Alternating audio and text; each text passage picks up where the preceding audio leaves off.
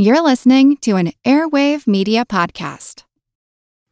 When you need mealtime inspiration, it's worth shopping Kroger, where you'll find over 30,000 mouth-watering choices that excite your inner foodie. And no matter what tasty choice you make, you'll enjoy our everyday low prices, plus extra ways to save, like digital coupons worth over $600 each week. You can also save up to $1 off per gallon at the pump with fuel points. More savings and more inspiring flavors make shopping Kroger worth it every time. Kroger, fresh for everyone. Fuel restrictions apply.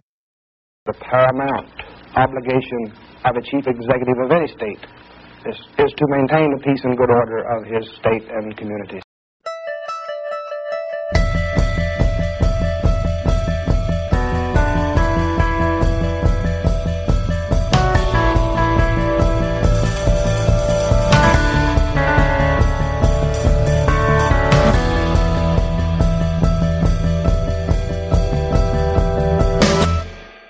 Orval Faubus was governor of Arkansas in the 1950s.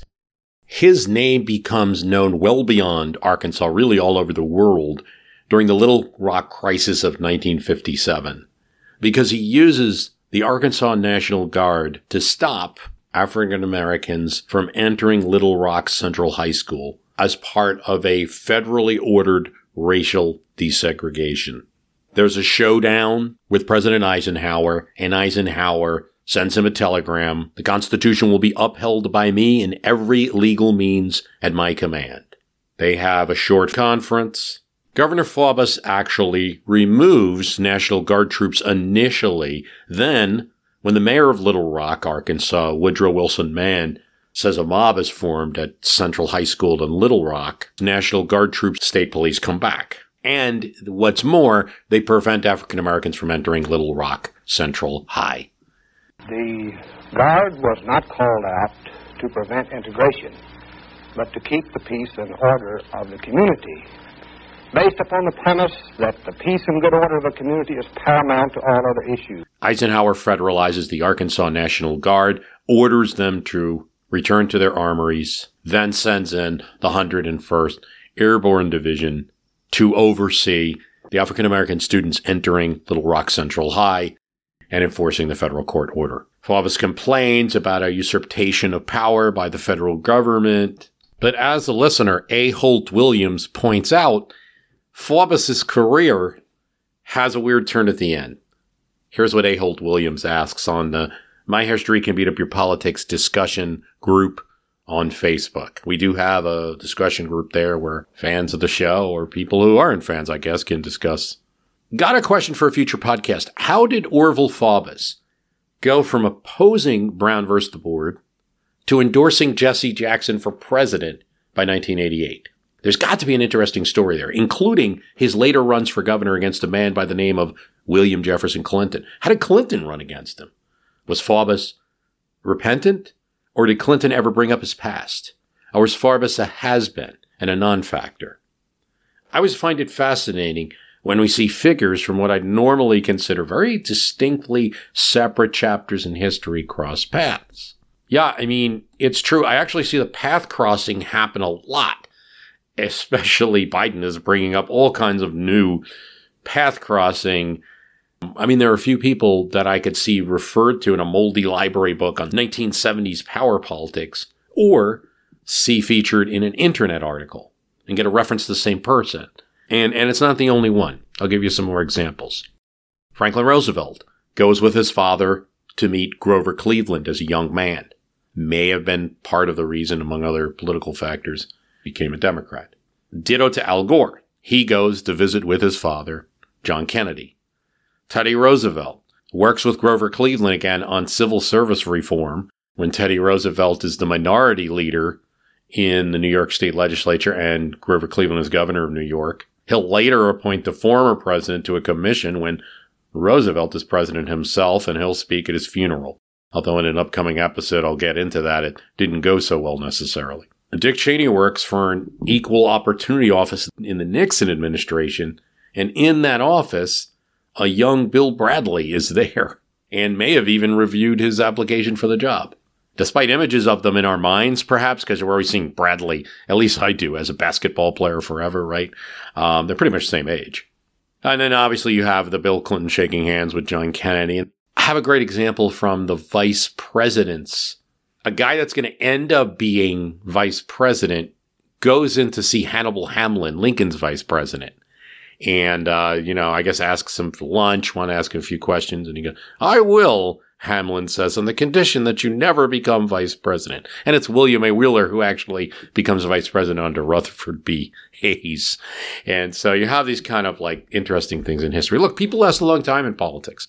There's a desire of politicians to stay in it if they can, while the youngins jump in, creating like large overlaps.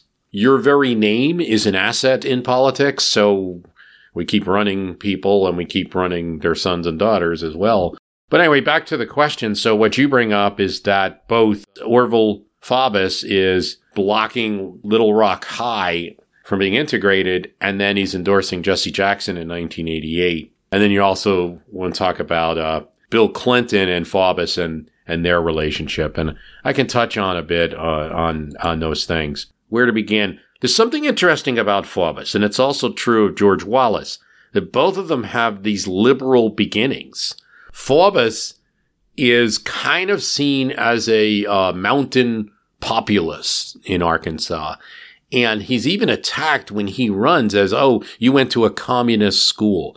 You basically have a situation where in Arkansas, there's this college, Commonwealth College in Mena, Arkansas, which is developed by socialists, and it's supposed to propagate socio-economic ideas. And Sam Faubus, Orval Faubus's father, is a socialist. He was very liberal in philosophy. He went beyond the old populist, I guess. In fact, he became a member of the Socialist Party back when it was considered radical. But he would be appalled now at some of the ideas of so-called liberals of this age. When they let down in their morals or their way of doing things. Now he'd simply be appalled now at handing out food stamps to able-bodied young people, because he thought there was enough work to do in this country that it ought to be done and people could be paid for it. But to give an able-bodied person who's able to work, give them cash, or as an old-time socialist who believed in work, you'd be appalled by that. That's not so strange when you're in the 1920s and 1930s. It really isn't. It's almost America's third party at this time. I had a whole podcast about that. But it does mean that in the 50s, when you're running, you're going to be attacked. And you can bet that Orval Faubus was attacked by his primary and general election opponents for being a communist and going to a communist school. He insists that in his own governor's office, he's integrated, that he was for some civil rights. But nonetheless, he becomes a national spokesperson when he blocks the Little Rock students from attending school. And he gladly does it, takes the mantle. There's no other way to explain it. There's some suspicion that, Arkansas politics, that he's had to increase taxes, and this is a great way to cover it up. And there's some similar things. This is really parallel to George Wallace in a lot of ways, that he starts out being liberal and moderate on race issues and then sees that this is a weapon he can use in politics. And Faubus is always, if you want his side of the story, and I'm not saying I'll buy this, he's always saying that he's just trying to stop violence when he was blocking that integration, that the federal government was doing it, but it was going to create a mob violence scene and he wanted to prevent it. So he just stopped it from happening. Yeah, A, there's evidence that he knew very well what was going on, and B, that's not what a leader does. We don't, and I guess C would be it's unconstitutional. He got points early on in Arkansas with the electorate then, and then later on became a figure of shame, really, for Arkansas. When it comes to Bill Clinton, it gets interesting. So the Democrats, at the time, Bill Clinton is this young man running. He takes on Paul Hammerschmidt, a Republican congressman who never loses and gives him the race of his life against this kid, Bill Clinton. And then he's a superstar in Arkansas politics. They start running for attorney general and running for governor. When they do, the real threat in Arkansas politics for the Democrats is coming from the Republicans. Winthrop Rockefeller had come to Arkansas and becomes the first Republican governor since the Reconstruction in Arkansas. And that's a threat for the Democratic Party. So to show unity, yes, you're going to see they'll have the old and the new Arkansas Democrats together. So Faubus will be there with Bill Clinton, even though Bill Clinton as a person and in statements he makes and his own feelings, we're very much on the side of those African-American students in the Little Rock crisis. But he is going to shake a hand where he needs to. Relations between the two are going to deteriorate. And in fact, the Republicans consider running Faubus at one point, and he sort of doesn't say yes, doesn't say no at first. He'll take a job from Frank White. Frank White is the governor of Arkansas who beats Bill Clinton, initially wins the governor's race in 78. He's the youngest governor in the nation. He's just 31. He only gets 1 2-year term, and then he's defeated. He had raised the motor license tax and some other things people didn't like. Frank White, the Republican candidate, beats him, gives Oral Faubus a job as head of Veterans Affairs in Arkansas. So Faubus has a state job at this point. Clinton comes back. One of the interesting things is, among other techniques that are employed, is including new things like apologizing to voters on TV in an ad with his face front and center. Bill Clinton apologizes, totally developed by Dick Morris, who now is a Republican consultant and doesn't like the Clintons too much. He finds a church that has their services televised, and he joins the chorus of that church, and he's singing there. And he manages to come back in 1983, and he's governor again. Orville Faubus runs against Clinton, as you referenced, in 1986 for the Democratic primaries. Faubus running as a Democrat. He has a job. He had a job as a Veterans Affairs. Bill Clinton fires him. Bill Clinton's getting his way as governor in the second round, but one of the things he passes is an education reform bill. And he basically makes a deal with the legislature. If you require teachers to have tests to prove their qualifications, will you give the schools more money? Teachers hate this. Clinton is not friendly with the Arkansas Teacher Association in that state because of this. They don't like the tests that they have to take. But to answer your question, generally the Faubus-Clinton primary isn't much of one. Clinton destroys him, 60% of the vote in that Democratic primary in 1986. Faubus tries to pawn off that Little Rock at this point is a distant memory. Clinton, I don't think that he needs to. Clinton's a smart politician. I don't think that he needs to rub it in Faubus's face as an active issue. He just simply says, I hope Arkansas citizens have a memory. And if they do, they'll do the right thing. Here's from the Associated Press at the time. Governor Bill Clinton and former Governor Oral Faubus, opponents in the May 27th Democratic primary for governor, clashed with fiery speeches during the weekend at a political rally in North Little Rock, Arkansas. Faubus rapped Clinton's campaign for being better financed than his effort. Governor Bill Clinton has the millionaires, Faubus said, adding that he wanted rank-and-file support. Someone in the crowd shouted, "Who paid for your house?" a reference to the house that Faubus built at Huntsville for a reported $300,000, now valued at $1 million. Now, this is 1986, and it's Arkansas. The people helped me pay for it, Faubus said. The Internal Revenue Service checked into the house and found nothing wrong, he said. Faubus also criticized Clinton for going on a Far East trade mission after Reynolds Metals Company announced it was shutting down its plants in Arkansas. Clinton responded during his speech that he would go to Timbuktu if I thought it would bring jobs to North Little Rock. 39-year-old governor also told the cheering crowd that it took me a while as a boy to learn that Oral Faubus was the best teller of fairy tales in the state. So they had a little primary. It wasn't much. There's an interesting little incident, though, that occurs where Faubus at one point comes up with a kind of a fake news story that the teachers in Central High School, where Faubus was so castigated over his actions there in the 50s, in 1986, the teachers were endorsing them. And it comes from a student newspaper article. However, later reporting found, and teachers protested who were at that school, that there was by no means a majority for Faubus in that school.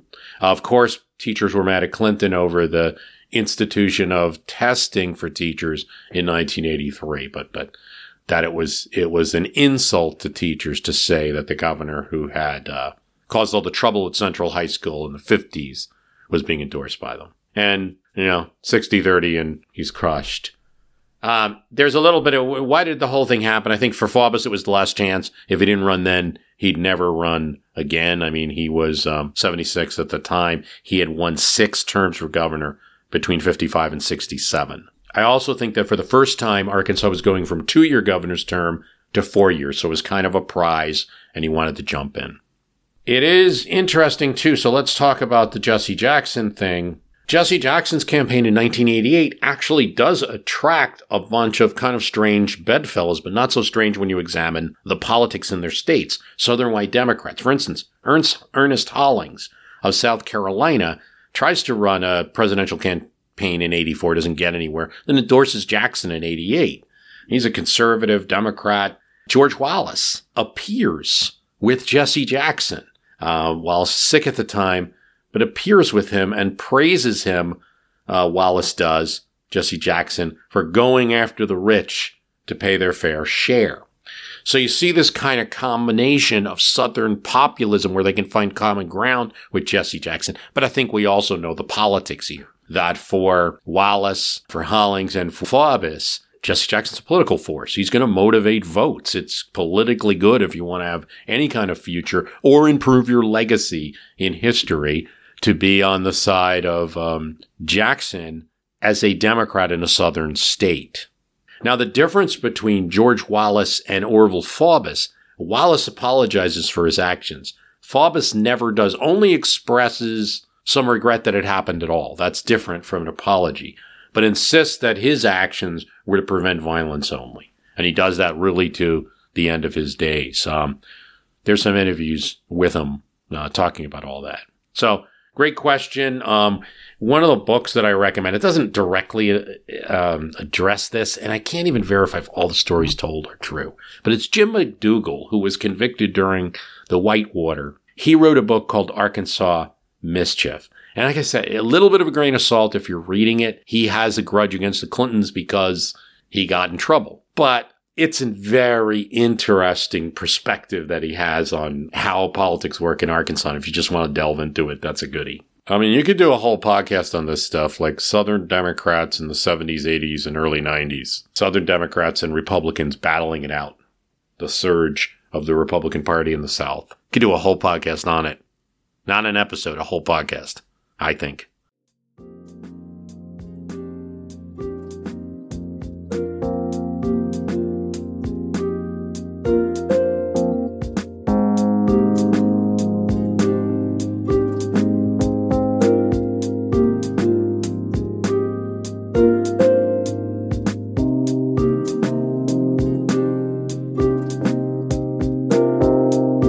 While most people know that Abraham Lincoln was a lawyer prior to becoming president, few may know that he also had experience as a judge. And it was a good thing that he got that experience, because as president, he'd have to be one again in practice. As an attorney, Lincoln worked the 8th Judicial Circuit in Illinois. Twice a year, usually in the fall and spring, he'd spend about 3 months traveling around by horseback and stopping in each county seat.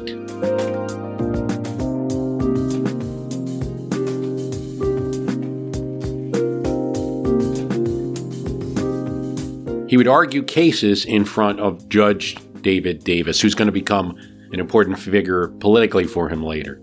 Here's what Sidney Blumenthal said in his book. Before he rode the railroads, Lincoln traveled around by horse. Old Bob and Old Tom and Buggy. His horse was as raw-boned and weird-looking as himself, recalled his friend Henry Clay Whitney, and his buggy, an open one, as rude as either. His attire was that of an ordinary farmer or stock raiser, while the sum total of his baggage consisted of a very attenuated carpet bag, an old weather-beaten umbrella, and a short blue cloak reaching to his hips. You know, in those days, everybody travels together. He travels with David Davis.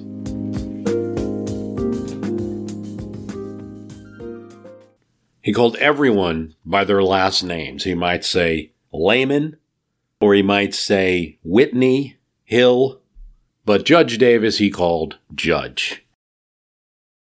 Davis would usually ask Lincoln to act as judge for a few days when he's ill, or if he had other personal business to take care of. It was an irregular procedure, and What Lincoln would have to do is say, look, I'm in Judge Davis's stead. He's asked me to. If both parties agree for me to be the judge, I'll be the judge. And he was kind of a judge pro tem. And in a few cases, the Illinois Supreme Court threw out some of his decisions. Not most, though, just a couple. Want to learn how you can make smarter decisions with your money? Well, I've got the podcast for you. I'm Sean Piles, and I host NerdWallet's Smart Money Podcast. On our show, we help listeners like you make the most of your finances. I sit down with NerdWallet's team of nerds, personal finance experts in credit cards, banking, investing, and more. We answer your real-world money questions and break down the latest personal finance news. The nerds will give you the clarity you need by cutting through the clutter and misinformation in today's world of personal finance. We don't promote get-rich-quick schemes or hype unrealistic side hustles. Instead, we offer practical knowledge that you can apply in your everyday life. You'll learn about strategies to help you build your wealth, invest wisely, shop for financial products, and plan for major life events. And you'll walk away with the confidence you need to ensure that your money is always working as hard as you are. So turn to the nerds to answer your real-world money questions and get insights that can help you make the smartest financial decisions for your life. Listen to NerdWallet's Smart Money Podcast wherever you get your podcasts. Hi, it's Bruce. Listen, we all know the news headlines are full of wild stories, like how the world is tipping towards authoritarianism, all while somehow, simultaneously, freezing, flooding, and on fire. It's a lot to take in. But what if, instead of being on the brink of disaster, we're actually on the cusp of a better world? If I've got your attention, then I highly recommend tuning to a podcast that offers a weekly dose of optimistic ideas from smart people. What Could Go Right is the acclaimed news podcast from the Progress Network. Zachary Karabell and Emma Varvaloucas dive into the biggest news and most pressing topics of our time, from climate change to politics, and make the case for a brighter future. Season 5 features fascinating guests like democracy scholar Yesha Mounk on the hidden perils of identity politics, and NPR anchor Steve Inskeep about the importance of talking to people who differ from you, and what Abe Lincoln learned from those conversations that helped him unify the country. It's time to ditch the doom-scrolling polarization and start focusing on some of the things going right. So check out What Could Go Right wherever you listen to podcasts. How he decided his cases was not a mystery because we have a letter from him to a fellow named King who had just become a justice of the peace, and Lincoln was advising him. There is no mystery in this matter, King.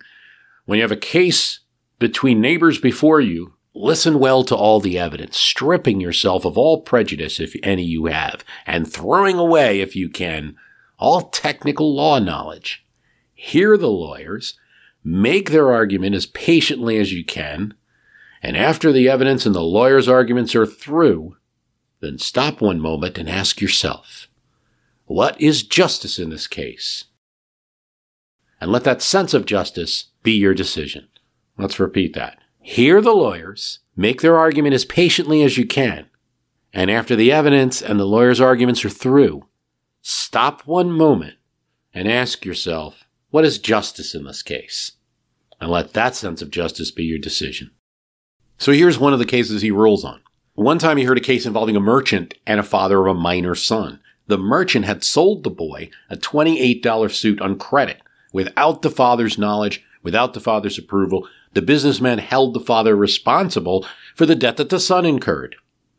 To hold the parent liable for the son's debt, the merchant had to prove that the clothes were a necessity and suitable to the boy's lifestyle. The father was prosperous, and the merchant contended he ought to pay the boy's bill. However, Judge Lincoln ruled against the merchant. I have rarely in my life worn a suit of clothes costing $28, he said. Law is nothing else but the best of wise men applied for ages to the transactions and business of mankind, so said Lincoln. In another case, a farmer named Hartzfeller sues his neighbor, Trowbridge, for damages resulting when Trowbridge's cattle ate up the corn stored in Hartzfeller's corn rack. Trowbridge had leased a portion of his land to Hartfeller, who had raised some corn on the land. Contrary to Trowbridge's instructions, Hartsfeller had stored the corn on the same land. Trowbridge had enclosed his farm with a fence and turned his cattle out to graze, like he normally would. The cattle enters the area where Hartsfeller is now storing the corn and devours it. And you say you went over and fenced the corn after you asked him not to crib it on your land, Judge Lincoln asked of Trowbridge, who again is the cattle owner here. Yes, sir. Trowbridge, you have won your case. When Lincoln becomes president, there's another matter that will come before him, one that will tax again his skills as a lawyer and a judge. And it's one that he got a lot of criticism for at the time, political criticism, and one that he's still getting flack for today. Political criticism again, posthumously, but exactly at opposite sides of the argument. We'll get into it. This is about the Dakota War, the U.S.-Dakota War of 1862, which places this Indian-U.S. conflict between settlers and Indians right in the middle of our American Civil War. So Lincoln's dealing with all sorts of things, what to do about the Emancipation Proclamation, the various battles, the generals, and he has to deal with a new challenge. Indian nations in the area that became the state of Minnesota right before Lincoln is elected president in 1856. Minnesota becomes a state. We're used to operating in the land that is the state of Minnesota. As soon as it became a state, more settlers start arriving, encroaching on Indian lands. Through treaties, Indian nations had made concessions of land for specific uses by the U.S. government. And in exchange, they get money, goods, various promises. They're actually sent gold. Because of the Civil War, Indian agents are late with U.S. government gold annuity payments that are owed to the Dakota. The traders see this and say, okay, we see what's going on. The Civil War, this whole system's going to be disrupted. We're not going to extend as much credit to you. Tribesmen are now starving. Chief Little Crow, urged on by young native men, attack a trader. Now, this trader had said, let the Indians eat grass. They kill the man and stuff his mouth with grass. They kill 5 settlers in Acton, Minnesota, and they attack the trading post. They kill hundreds of settlers. The U.S. government responds with a volunteer army led by Governor Alexander Ramsey and Colonel Henry Hastings Sibley. And they finally defeat Little Crow and his band at the Battle of Wood Lake. By the end of the war, almost 400 settlers have been killed, 77 soldiers have been killed, 29 volunteers killed. Dakota casualties is unknown, but it's high. Little Crow escapes with about 300 into the northern plains of the Dakota Territory and into Canada. But left behind are 2,000 Dakota, most of whom appear to be non-combatants. This is where it starts. A military commission, and Sibley and the governor and others in this area are extremely angry. They sentence 303 Sioux fighters to be executed after deadly fights. These trials are a farce. Some of them take 5 minutes. They deny the Indians any counsel. They don't understand what's being said during the proceedings. They want to execute the 303, but they come with part of snag, and that is that the President of the United States must review military executions. This was a war. General Pope wants to rush the review. Sibley wants to rush the review. Pope telegraphs the names of the 303 people that Lincoln should just approve their execution. It's picked up in the newspaper that the general had wasted so much on expensive telegraphic correspondence. So that's picked up. Lincoln refuses, said, Pope, I want to send me the full casework and please use the mails. Lincoln reviews the cases and he says this, anxious to not act with so much clemency as to encourage another outbreak on one hand, nor with so much severity as to be real cruelty on the others, I ordered a careful examination of the records of the trials to be made.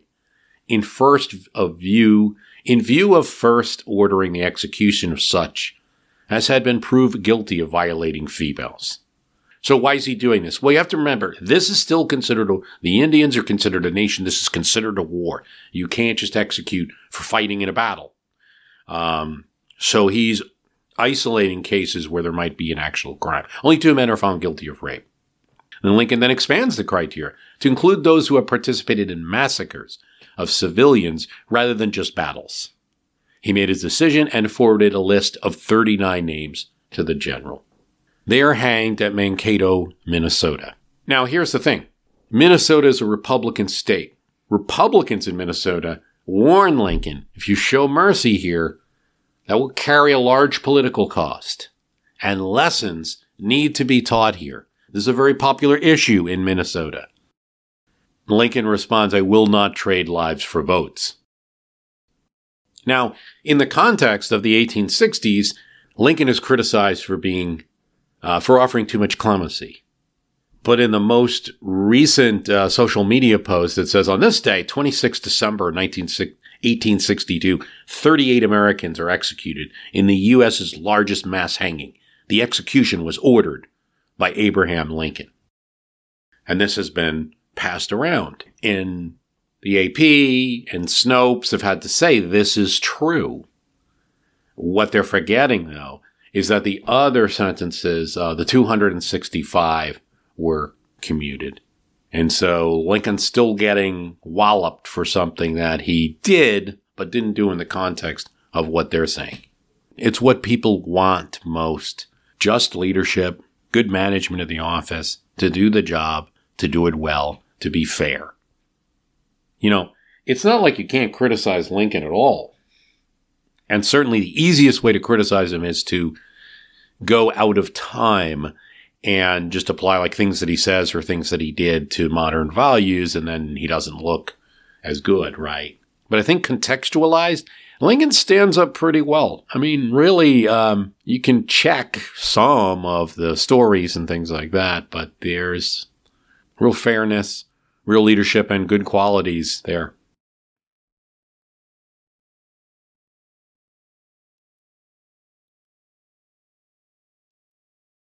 Enthroned in realms of light, Columbia's scene of glorious toils I write, while freedom's cause her anxious breast alarms.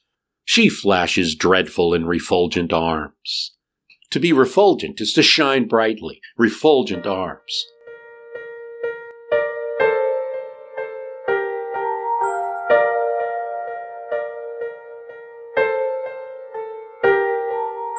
In April of 1776, Thomas Paine publishes a poem in the Pennsylvania Magazine, and he thinks it'll stoke the spirit of the country at this important time. It's a nod to the American Continental Army's new general, George Washington, and it's by Phyllis Wheatley. The author's a woman, already on that count a historic figure, writing a poem that's published.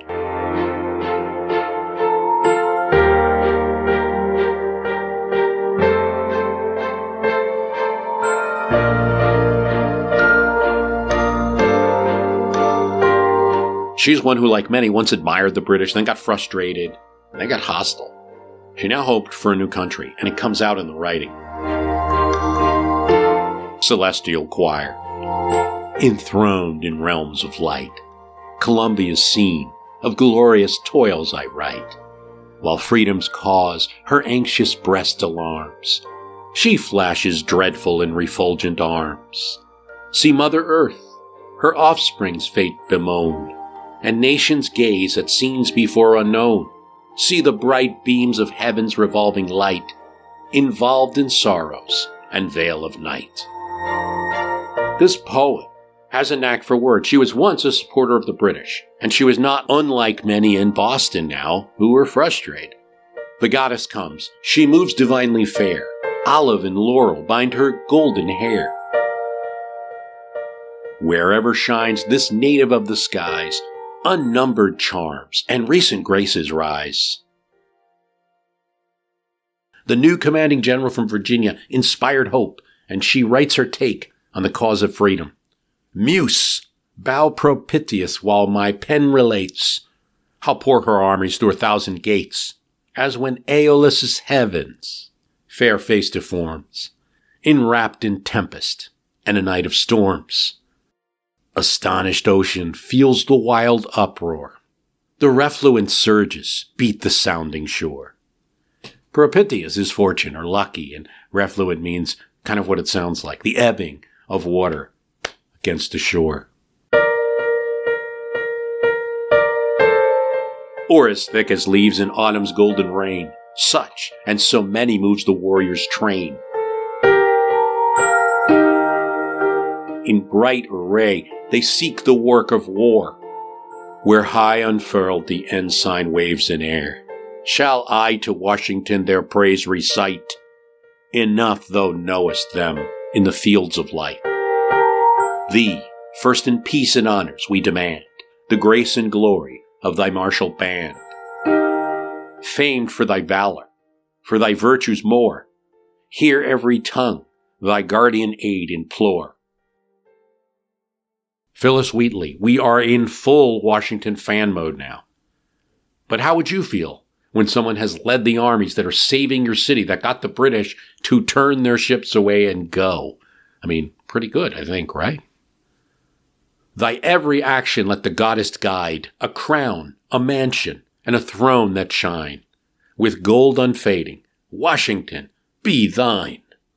The reason that this poem is very historic, and not just some fan letter written to Washington at the time, is that Phyllis Wheatley was born not in the United States, but in Africa, and brought here on a slave ship. As she wrote the poem, she was famous, published in many journals, traveled to many places, went on poetry reading trips to Europe, but she was also enslaved. Wheatley had been seized from Senegal, Gambia, West Africa. She was about 7 years old. She was transported to the docks of Boston with a shipment of of enslaved people who, because of their age or physical frailty, were unsuited for rigorous labor, and they were brought up north. Susanna Wheatley, the wife of a prominent Boston tailor, John Wheatley, purchased her for a trifle because the captain of the ship believed that she would not survive.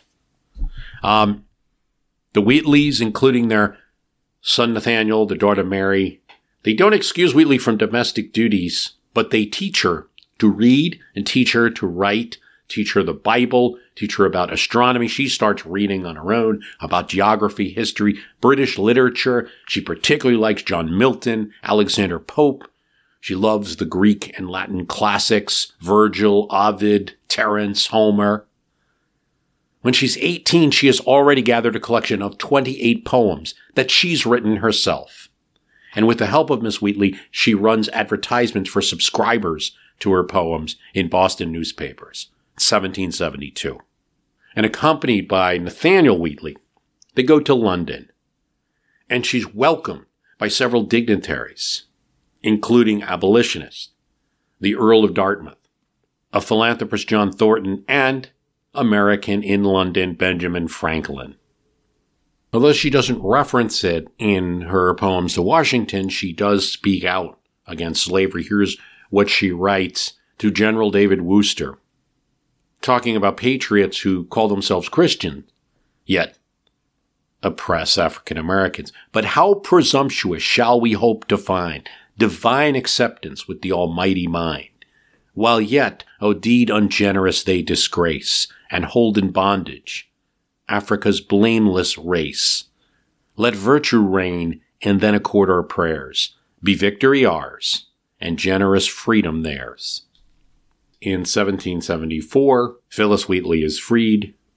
After she's freed, she gets into a marriage where the husband is greatly indebted and ends up in debtor's prison. She lives in very rundown conditions. Her health is not good. She has asthma, which she suffered from for most of her life. She manages to live till just independence is won. And in 1784, she writes this poem. Britannia owns her independent reign, Hibernia, Scotia, and the realms of Spain. And great Germania's ample coast admires the generous spirit that Columbia fires. Auspicious heaven shall fill with favoring gales wherever Columbia spreads her swelling sails. To every realm shall peace her charms display, and heavenly freedom spread her gold ray. I'm enjoying quite much Woody Halton's Liberty is Sweet, the Hidden History of the American Revolution.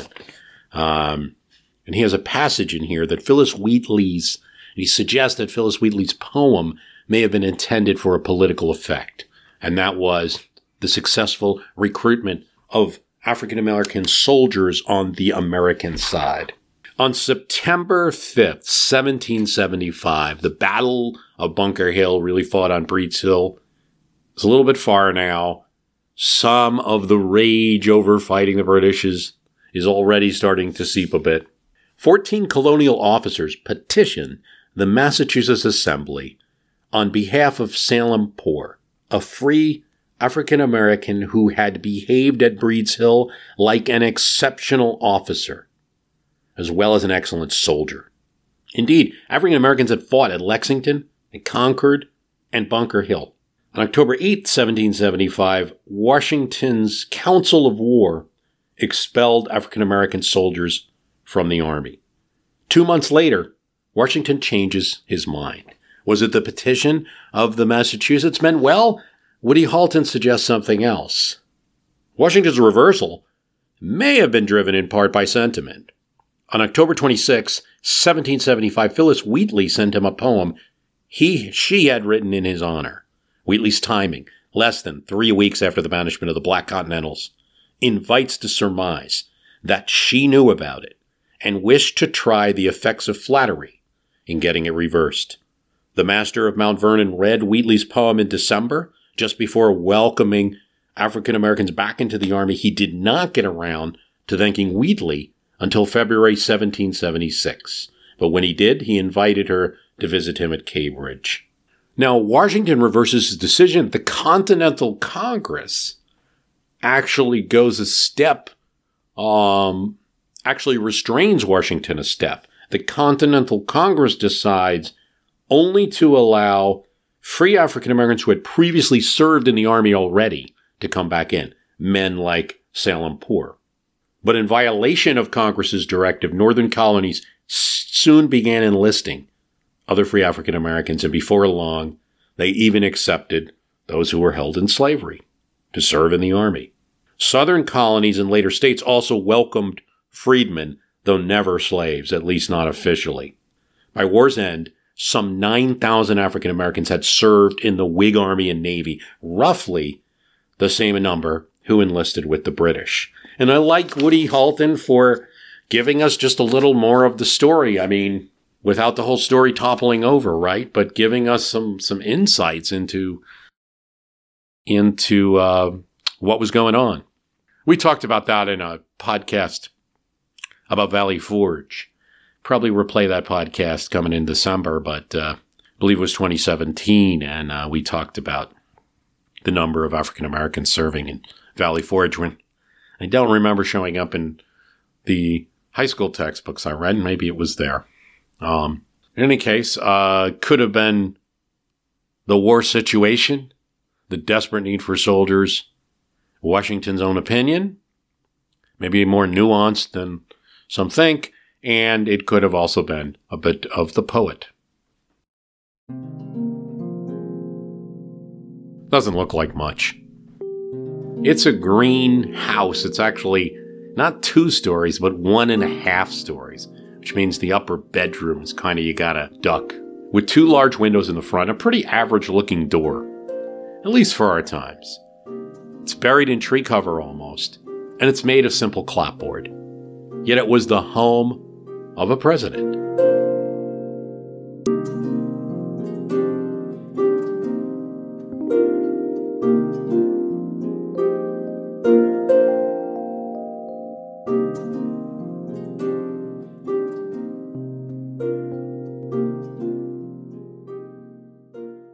Millard Fillmore built this house in 1826. He and his wife Abigail lived there until 1830, and their only son was born in the home. And here, Fillmore began a political career that would lead him to the presidency. He had been born in a log cabin, Cuyahoga County, New York, 1800. limited educational opportunities, learned law. He was the only lawyer for a time in East Aurora, New York, and he and his wife taught as well as practicing law. In 1828, he gets caught up in that anti-Masonic movement that we talked about, becomes an anti-Masonic candidate, and wins election to the state legislature. That's the beginning of politics for him. He's connected with Thurlow Weed, who's a very important boss in anti-Masonic, Whig, and Republican politics in New York. But Fillmore will never, unlike Weed, he'll never pick up that Republican part. He's happy to be a Whig, not quite a Republican. And that's an important part of the story.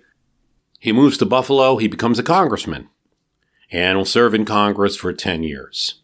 He runs for governor of New York in 1844, and he loses, but people notice him and know the name now, statewide in New York. So when Zachary Taylor becomes the Whig candidate for president, some people want Henry Clay, some people want Winfield Scott. Weed and others say, well, we've got Fillmore who can balance him out on the Whig ticket as vice president, a Southerner and a Northerner. Now, here's what you probably know about Millard Fillmore, that he became president upon Zachary Taylor's death, that he supports Henry Clay's Compromise of 1850. We could also say Stephen Douglas's Compromise of 1850 because Clay is ill when the bills are passed. But it involves a set of trades. We're going to end slave trading in the D.C. We're going to admit California as a free state, no slavery allowed. But we're also going to enact a Fugitive Slave Act with teeth, which is going to send people up north to pursue those that had been held in slavery, ensnare them and bring them back to the South, and a lot of other abuses associated with that. We know these things about Fillmore. We may know one more thing, that his last presidential race, he ran as a know-nothing for president. What we don't know is he or isn't he? Was he really a know-nothing? And the anti-side of this question really comes from Alan Nevins, one of his biographers, who said that nothing he ever uttered in his life indicated that he was a know-nothing. And he never ran on the ticket of or supported the party before. And in some measure, Nevins is accurate.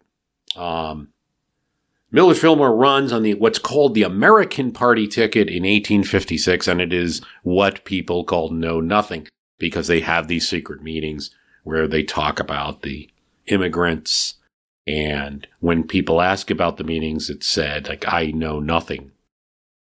They don't have printed on tickets like this is the Know Nothing ticket. The American Party, the Know Nothing, there is a complicated history that doesn't get talked a lot about. We do hear a lot about these silly Know Nothings who had these clubs, and then the party ended in 1856 with its last candidate being Millard Fillmore. We don't realize there is a series of interwoven politics, and really the Republican Party in its infancy. And that goes from what Thurlow Weed's doing in New York to what the original creators of the Republican Party are doing in Wisconsin, to what Lincoln's trying to do originally after the Kansas-Nebraska Act is passed, and he wants to form a group in opposition to that and realizes he can get former Democrats, old-style Whigs, and maybe even some abolitionists or people strongly opposed to the extension of slavery into the territories on a kind of anti-Nebraska ticket. It's sometimes called a fusion ticket. Douglas complains about things like, thinking of Stephen Douglas or Thomas A. Hendricks in Indiana, Democrats are complaining about things like they are grouping people who would be against each other in every other situation on this Nebraska issue alone. This is what Lincoln is very much trying to do. Lincoln speaks out against know-nothingism in private letters. He says, I am not a know-nothing. How could I be? He talks to his friend Josh Speed how silly the idea is, but he has every intention to use the organization of know-nothings and bring them into the party and to accept the support and votes of those who are pledged know-nothings. So if Lincoln can do it, why not Fillmore? And you have some evidence to pursue the Nevins side of this question that Fillmore is just kind of a political opportunist. And this is just a party that he can adapt. And he has a great cause that his supporters would like you to consider in presenting him as a hero, and that is the preservation of the Union. The Republicans will not. They're a sectional party. If they win, there'll be war, at least is the position. The Southerners will not. If they win, there will be war. Only the American Party in the 1856 election can provide union. It's kind of like what happened in the 2016 election when the Libertarian Party nominated Gary Johnson and then William Weld, who hadn't, been huge libertarians. They'd run as Republicans in the past, particularly Weld. The American Party nominates Millard Fillmore and Andrew Jackson Donaldson, who is Andrew Jackson's nephew. Donaldson had been a Democrat. He had been all about letting Catholics vote and, getting the immigrant vote in many elections before this. So all of a sudden he's running the American Party. So the argument is that what Millard Fillmore had done is really just gotten his supporters to kind of take over the national apparatus of this Know-Nothing Party, turn it into a Fillmore Party, turn it into a Union Party, make the Union the most important thing. Here's what he said in a letter to a very good friend of his. When I saw the Whig Party demoralized and efforts made to convert it at the North into a sectional abolition party, I advised my friends to unite with the American or Know-Nothing Party and maintain a national organization in favor of the Union. Many did, and I was often pressed to follow my own advice and give the influence of my name to the party, which I was reluctant to do, mainly because I had withdrawn from politics and did not like the secrecy of the order. But I finally overcame my scruples, and at a council in my own house, previous to my departure for Europe, I was initiated into the order of the Know-Nothings and became a member, and I am one now. While I did not intend to take any public or active part, I neither sought secrecy nor to give publicity to the fact of my membership. He admits in a letter, and this letter is to Georgian Mason, that he is indeed one. So you can make this case that it was merely political opportunity. Let me see if we got something else here.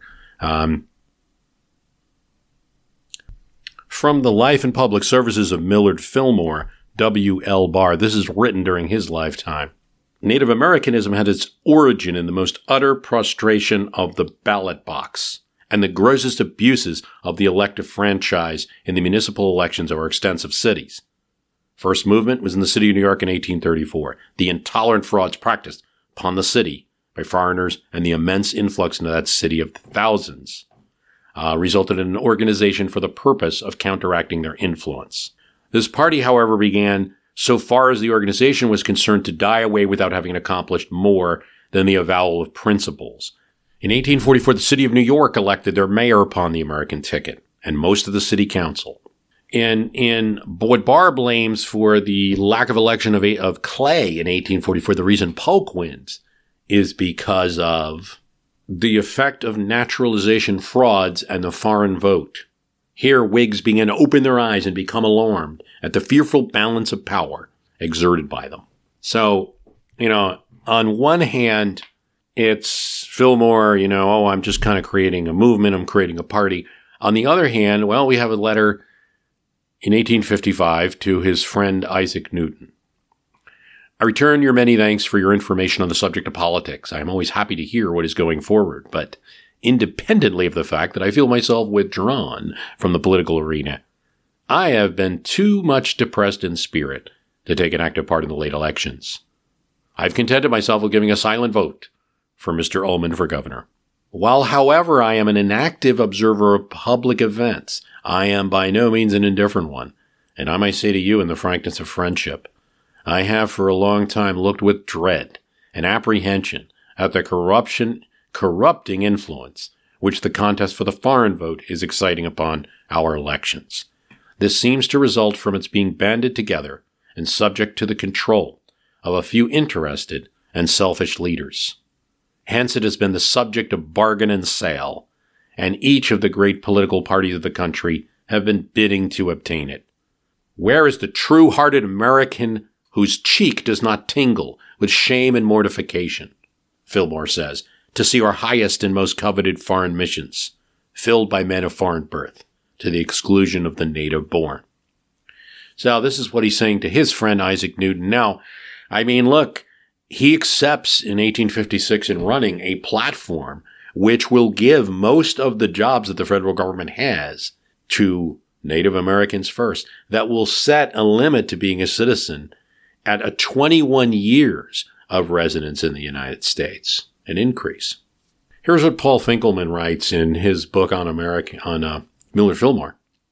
Fillmore was always comfortable with nativists and utterly oblivious to the concerns of immigrants and religious minorities, just as he had no concern for the plights of fugitive slaves or the rights of free blacks. When the anti-Masonic movement ran its course, Fillmore became a traditional Whig, but easily trafficked with anti-Catholic and anti-immigrant groups. Significantly, Fillmore's rivals in the New York Whig Party, William Seward and Weed, opposed any bargain with the nativists because it would simultaneously weaken the party's integrity and alienate immigrants. Fillmore was more comfortable. That's what Finkelman writes. So I think that, Nevins aside, yes, Fillmore really did run as a know-nothing in the 1856 election. He knew what he's doing, and moreover, it wasn't simply that he was eating the party from the inside out to make it a Fillmore party. He was to an extent, but he was probably going to have to enact some of those policies if he were elected. The views of the party were not utterly foreign to his own.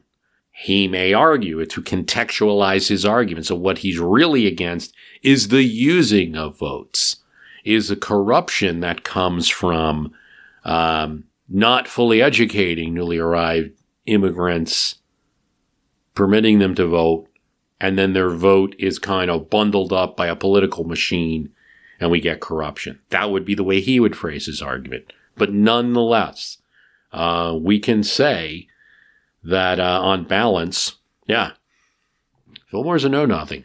He may have not attended a secret meeting or used the term, but he was. And it's also important, there's a lot of, so it's an important balance. If we talk about the history of the parties, right? Not that Fillmore is an example of this, because he's really not, but just going back to the general sense that know-nothings were part of the original coalition that built the Republican Party, provided votes in the Congress when they didn't fully get the Congress. You'll hear a lot about the history of the Democratic Party, and some deserve it because there were some really bad folks who went under the title of Democrats and were Klan members and the like, and that's absolutely the case. The Republican Party's origins aren't so clean in this if you consider being anti-immigrant a bad thing. And look, I mean, we're having a resurgence of anti-immigration policies. And you can say, well, I'm only doing that because I'm anti-extreme. Well, that's also what the know-nothings were. A lot of the know-nothings were saying. Certainly Fillmore would have said at the time.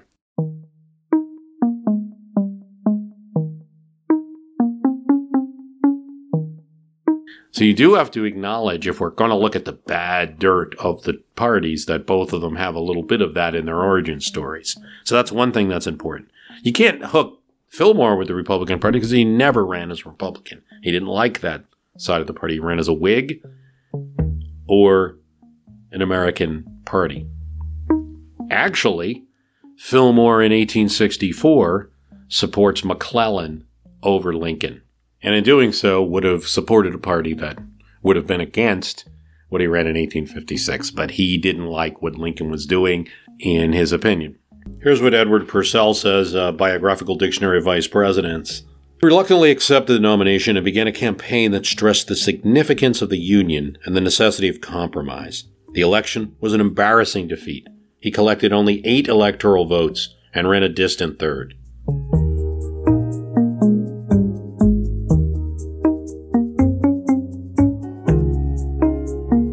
Following the elections, he finally recognized the inevitable and retired from national politics. During the Civil War, Fillmore organized pro-union demonstrations in Buffalo, encouraged the enlistment of men, and created a fund to assist local families of volunteers. Though Fillmore never approved the Republican Party's conduct of the war, he unselfishly supported the Union cause throughout. When war concluded, he was given the solemn honor of escorting Abraham Lincoln's body from Batavia to Buffalo, following the president's assassination. So kind of like a little episode of Small Plates, little things that might make 1 point in some argument you're having 2 years from now. I want to thank you for listening. The website is www.myhistorycanbeatupyourpolitics.com. If you like the program, please tell someone about it. Thanks for listening.